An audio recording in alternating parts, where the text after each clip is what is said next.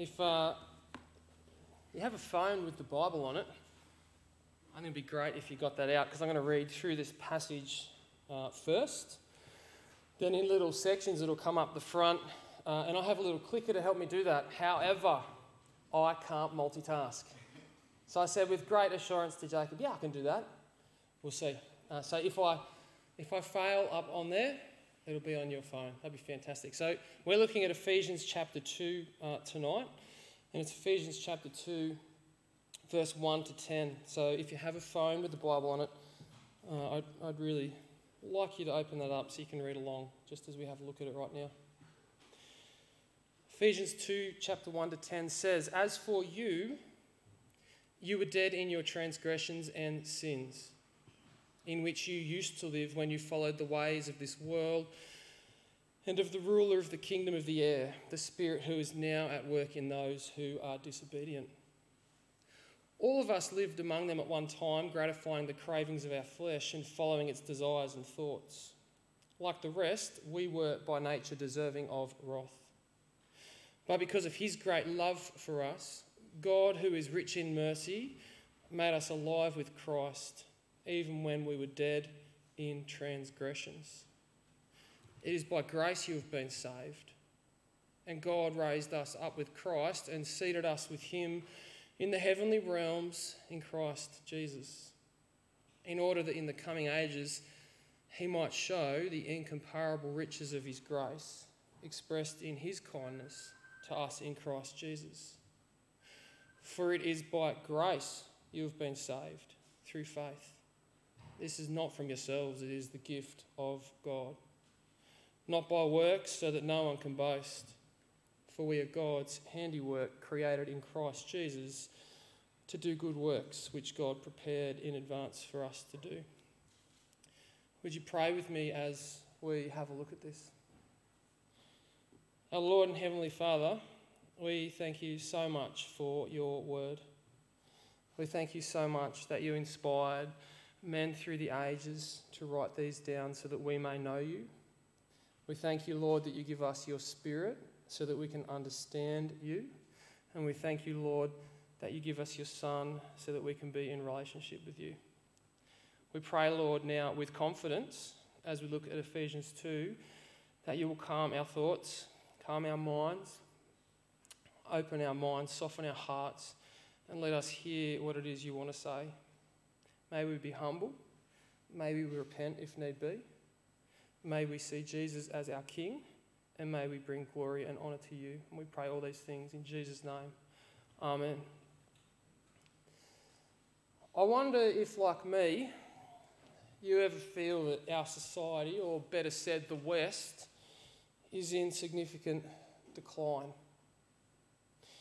It thinks it's thrown off the shackles of the church. It believes it's liberated women and overturned the evil rule of patriarchy. It believes it's liberating all skin colours from white oppressors. It's redefined marriage. It's created more genders you can count. Boys can now compete against girls as boys and vice versa. And it's entirely done away with the notion that within you, within your being, you might just have a problem. That within us, our thoughts or feelings might be distorted or wrong.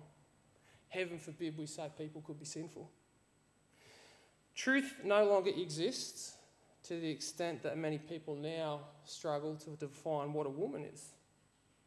In fact, many in the West have gone so far to deny that anything you think or feel could be wrong that only a few weeks ago, you may have seen this, in trains across New York, signs were put up stating to drug users, don't be ashamed that you're using, be empowered that you're using safely. I think you could be tempted, like me, to say the West is very much in decline. But should we be surprised? Should we be shocked? Or should we simply see it as a continued rejection of God's order and a return to who we by birth are? Today we're looking at Ephesians 2, verse 1 to 10. And I think if Paul were alive today, he would not be shocked by what we see. In fact, I would think he would say, you should expect nothing else from those who hate God. In fact, Why isn't it worse? Not only that, he would also say that we too would be exactly the same without the great work of Jesus, who redeems us from our nature. That is, this is heavy, but haters of God who are dead in sin. If you look at the outlines, you'll see there are three main points. First is what we were, second is what God did, and third is what we are now. Like I said, the beginning of this is pretty heavy, but the ending is so glorious. So what we were. This is outlined in verses 1 to 3, and it's important to note, particularly in the 21st century, that Paul makes no distinction here between race, religion, or sex. He is describing the nature of all mankind, and our condition is threefold. Firstly, in verse 1, you see Paul saying, "As for you," the Ephesians, but us also, "you were dead in transgressions and sin." So what were we? Well, he doesn't beat around the bush, does he? He simply says, we were spiritually dead due to our transgressions and sins. But note the word "were." It's so important and so good.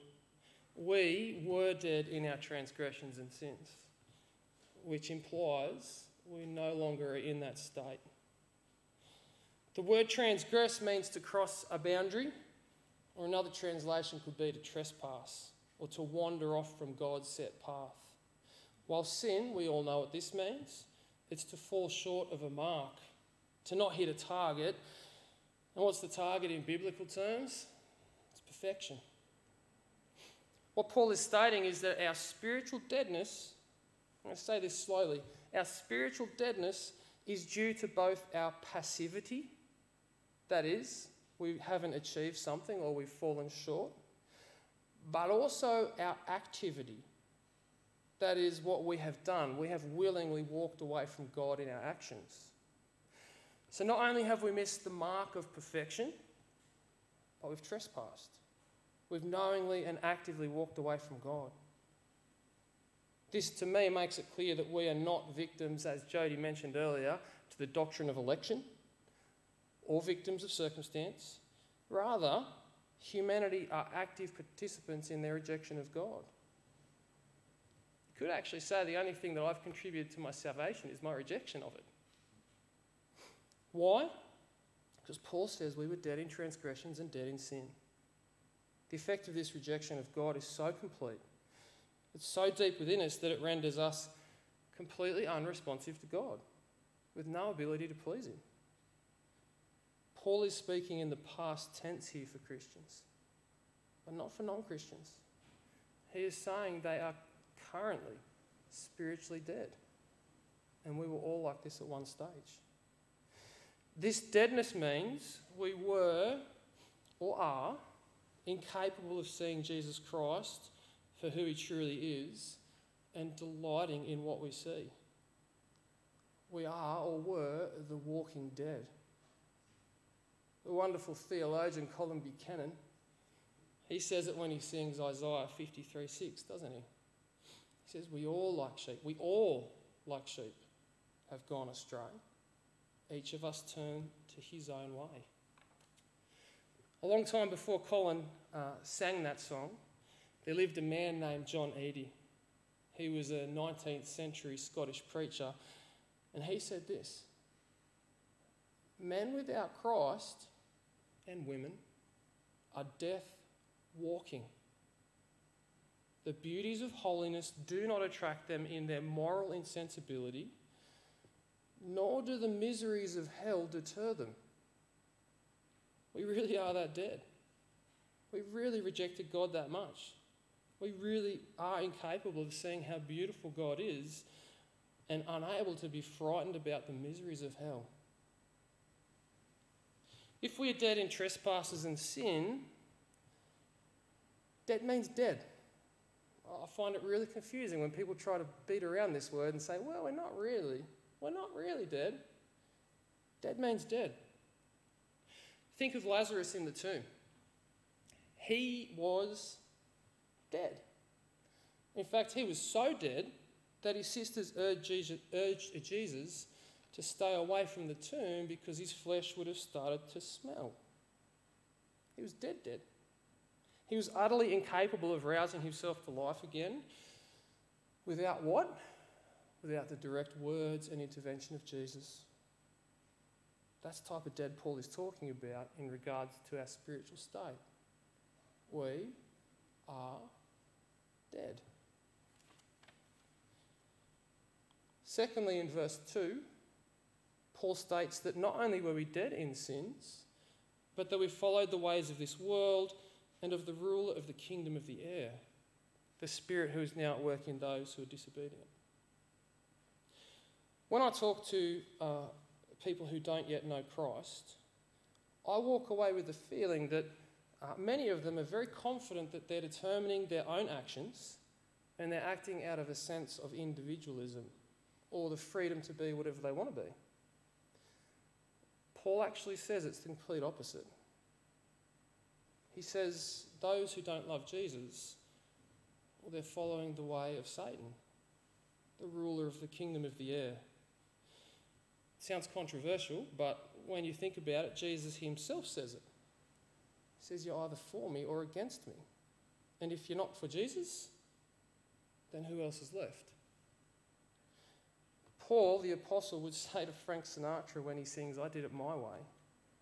He'd say, "No, you didn't, Frank. No, you didn't.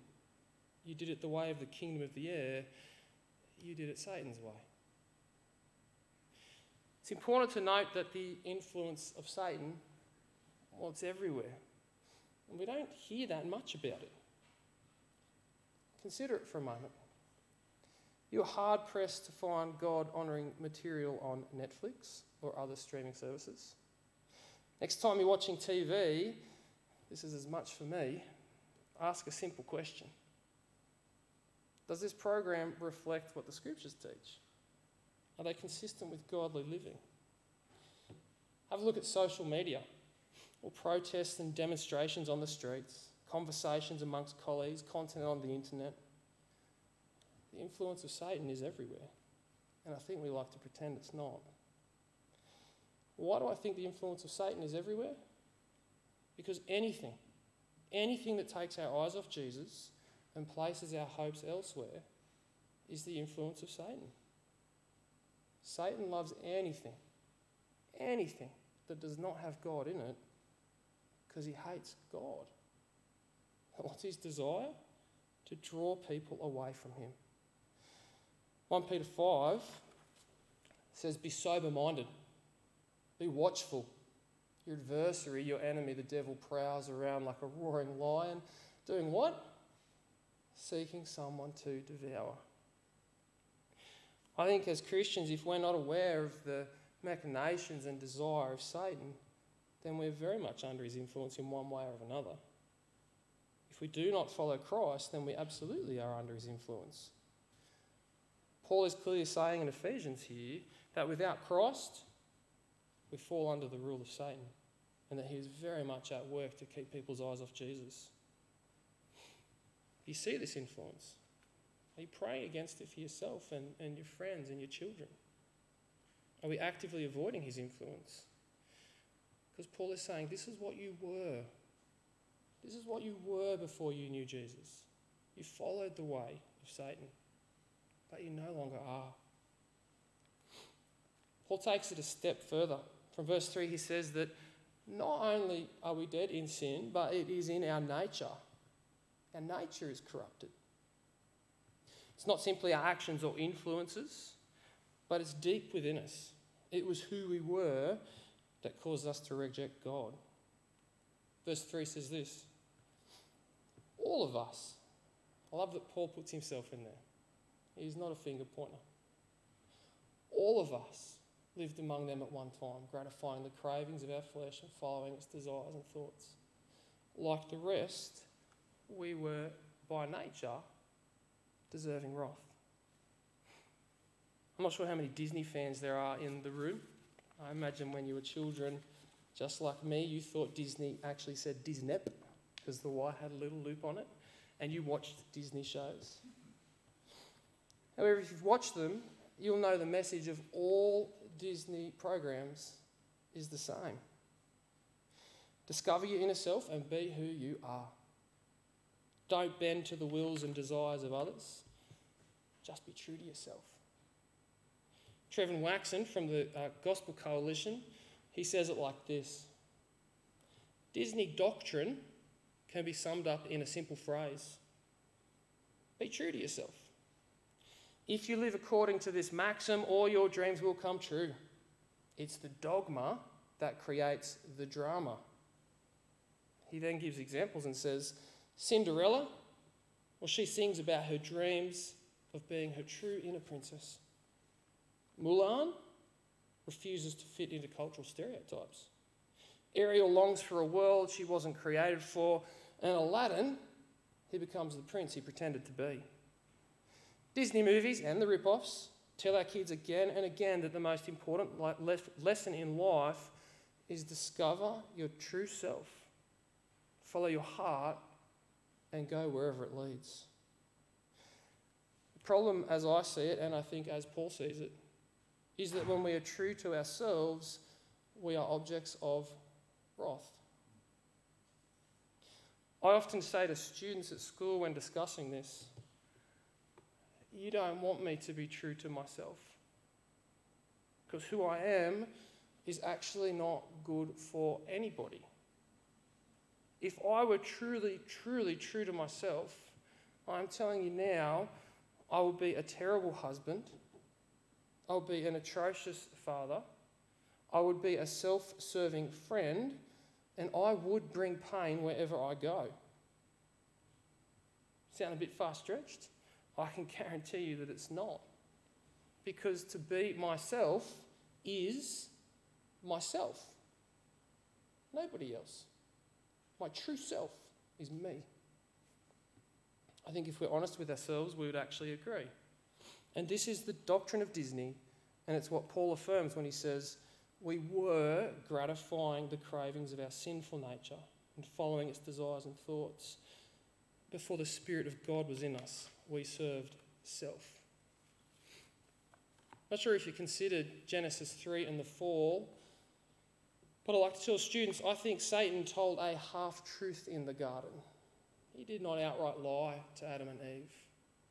What did he say? He said, eat of the fruit and you'll become like God. You will become like God. What did he mean? Well, you'll replace God as the centre of your worship and you'll place yourself there. You will be like God. You'll be the centre of your world. And what's God's response to this natural posture? Well, again, Paul doesn't hold back. Paul says God is filled with wrath. He is filled with wrath because we are so offensive in our nature. Wrath is the anger God feels when his name and word are dishonoured, and we by our nature do this. John Piper, who I'm sure many of you are familiar with, he writes, our problem is not just in what we do. Our problem is not just in what we do, but in what we are. I heard a telly preacher. Sometimes I watch them. I heard a telly preacher 3 weeks ago talk about sin. And I balked at what he was saying. He referred to sin as a presence within us that acts on our lives. A presence within us. I don't think Paul refers to this as a presence. I think Paul is saying it is our nature. It is who we are in our rejection of God. You see, a presence, as this man kept saying this, it removed the responsibility and turned us into victims of something forcing us to do things. Paul, however, very clearly states that it is deep within our nature. We are corrupted, and without Christ, we love it. Now, quick side note. There are some who feel that the teachings of Paul don't entirely line up with the teachings of Jesus. However, Jesus agrees with this. Jesus teaches that we are deserving of God's wrath in our natural state. Jesus says in John 3:38, Whoever believes in the Son has eternal life, but whoever rejects the Son will not see life, for God's wrath remains on him. Not that he gets God's wrath, not that she gets God's wrath on the day of judgment, but that God's wrath remains. I know this is heavy. I know it can appear discouraging. I know that it's very much out of fashion with everything else in society, but it's so incredibly important for us to understand our position before God. Without our depravity, there's no need for Jesus. Without our absolute fallen nature, God's grace, person, and action, it's just not that glorious. Jesus didn't die for a mostly good person. He died for a walking dead person. Jesus died for someone who didn't even know him. Jesus died for John Nichols, who not only didn't know God, but who hated God, who was an enemy with him. So we are dead in our sins and incapable of responding to God. Oh, how depressing. We're followers of Satan, pre-Christ, as we love the things of the world. And we have natures that fill God with wrath. So what does God do? What does he do? It's here, right at the depths of our despair, right at our moment of absolute helplessness, that God does something. And it's here that we turn to the beautiful and good news of the gospel. Just like in verses 1 to 3, Paul sets out our condition as threefold. He also does this in 4 to 7.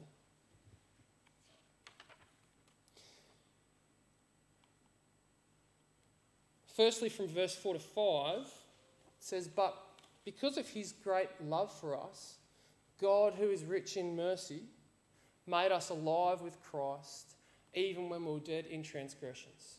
It is by grace that you have been saved." So as I've said, we were dead in sin and dead to any inclination towards Christ. What does God do? He makes us alive with Christ. Whilst we are the dead walking, God gives us spiritual life in order that we may be with Christ. I'm not sure if you've thought about this phrase. The phrase is "but God," and it appears 45 times in the Bible. This translation doesn't use it. James Montgomery Boyce says, if we understand those two words, "but God," they'll save your soul. Martin Lloyd-Jones goes a step further and says, these two words, "but God," in them they contain the whole gospel of Christ. But God. I'm not sure if you've considered it, but the phrase "but God" was part of all our testimonies if you know and love Jesus. We were the sleeping dead. We were sleeping the sleep of death until God woke us up. I think this is very, very clear for those who were converted later in life. My granddad became a Christian when he was 65, and let me tell you, his life changed. From a gambling alcoholic to a God-fearing man, he could tell you how his life changed. He could identify the moment that God awoke him, and he could identify the change that took place. But if, like me, you've grown up in the church, it can be a little less clear when you came to know Christ. However, if you really think about it, there is a point in all our lives where it really made sense. Where God opened our eyes and awoke us from our deadness, and we realised just how far we fall from grace. For me, it was when I was 20. And it's here, right at the depths of our despair, that God did something, isn't it? 2 Corinthians 4 verse 6 describes this something like this. "For God, who said, 'Let light shine out of darkness,' Genesis 1, made his light shine in our hearts to give us the light of the knowledge of the glory of God in the face of Christ. By his mighty power, What does God do? He gives us a spiritual life so that we can now see and savour all that God has done through Christ. God has enabled us to see Jesus in all his glory. God has opened our eyes to then delight in what we see. No longer do we satisfy the sinful desires of our hearts. No longer do we follow the ruler of the air. No longer do we serve self. Rather, we delight in Jesus and seek to be like him. Secondly, from verse 6, we who are under the power and influence of Satan, God has raised up to be in his presence, in his influence and likeness of Christ. Verse 6 says, and God raised us up with Christ. And what's he do? He seats us with Jesus in the heavenly realms. The walking dead to seated with Christ. So we've been transformed from the kingdom of Satan, where we wanted to be, to the realm of heaven with Christ. The Christian becomes a citizen of the new heavenly kingdom due to God uniting him with Christ. All that is given to Jesus, is given to us. Have you considered that before? We are placed next to the Son of God and we become his co-heir. Romans 8:17 affirms this, and it says, now if we are children of God, then we are heirs. Heirs of God and co-heirs with Christ. If indeed we share in his sufferings, in order that we may also share in his glory. My mind cannot begin to fathom this. A co-heir of Jesus. We receive everything that Jesus receives from God because of him. If that's true, I can't live the same anymore. I can't. I'm seated next to the eternal Jesus, who is worthy to open the scroll. I'm seated next to the eternal Jesus, who is the author of life. I'm seated next to the eternal Jesus, and so are you if you're a Christian, who is the judge and who is worthy to receive glory and honour and power, to whom everything is given, and I am his co-heir. But how am I with Christ in the heavenly realm? Because let me tell you right now, it doesn't feel like it sometimes. When I'm ill, or saddened, or discouraged, I feel anything but in the heavenly realm. Anything but a co-heir of Christ. I think it's presented as both a present reality and a future hope. F.F. Bruce states that this statement can be best understood as a statement of God's purpose for his people, a purpose which is so sure of fulfillment that it can be spoken of as already having taken place. It is such a promise that it can be spoken of as if it has already happened. That is, yours and my being made like Christ and being seated with him is so assured because of God's character, that is, he keeps his word, that it has already happened. It's like we are already who we are becoming. What I think this means for us now is that we should endeavour to be influenced more by Christ and his presence than by Satan and the world. William Wilberforce simply said that the change which occurs in the Christ-knowing Christian, brings about this desire. The Christian desires to have constant communion with his Saviour. We long for Christ. We long for Jesus' return. We long for holiness. I grieve at my sinfulness, and I look forward to heaven. I live with hope. Lastly, from verse 7,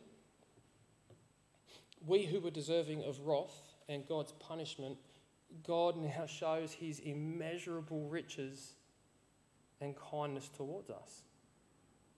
Verse 7 says, in order that in the coming ages he might show the incomparable riches of his grace expressed in his kindness to us in Christ Jesus. We are no longer objects of wrath. What do we become? Objects of God's bountiful, never-ending, overflowing kindness. God desires to show his wealth of grace through showing us kindness. Why? Showing us kindness because we don't deserve it, but because he is good. Now that Paul has clearly said who we were, are you beginning to see how beautiful grace is? How wonderful grace is? And are you beginning to see that who we were brings even more glory to God? You see, if I'm pretty good or a little good, God just needs to polish me up a little. But polishing won't do, will it? I need to be completely and utterly renewed.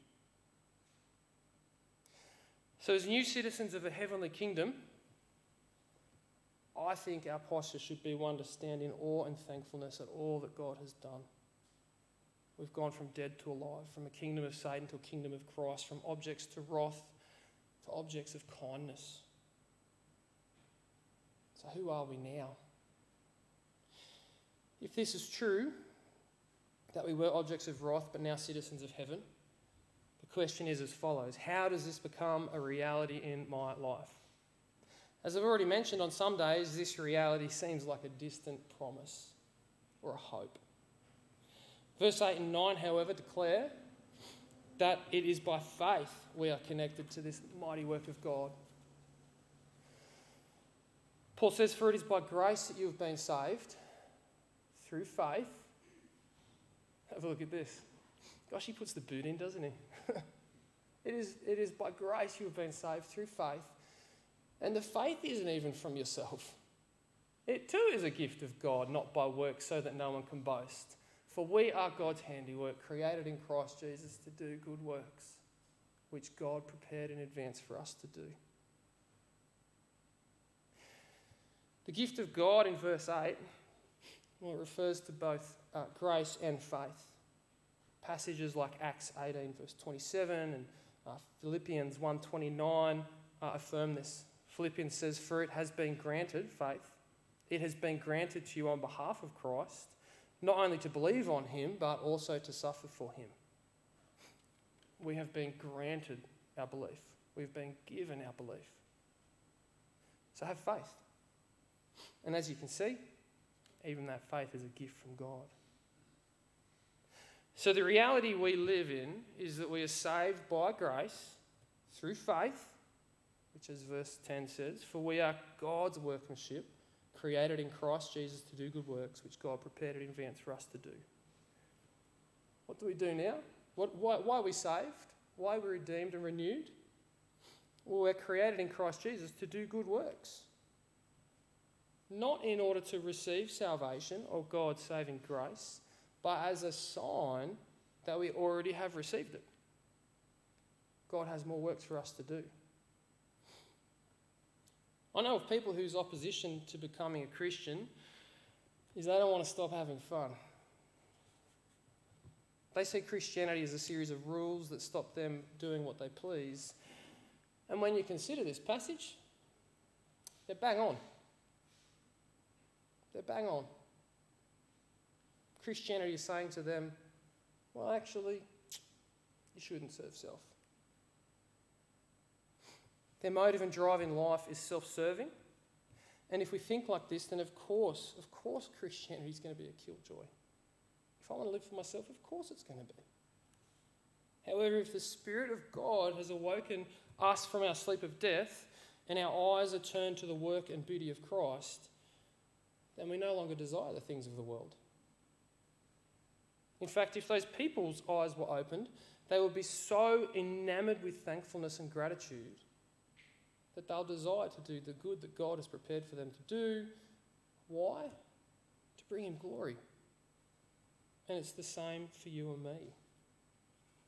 We are doers of good so that God may be glorified.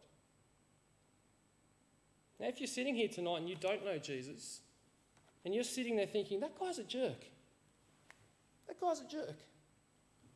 He's saying I'm serving Satan. I've never done that.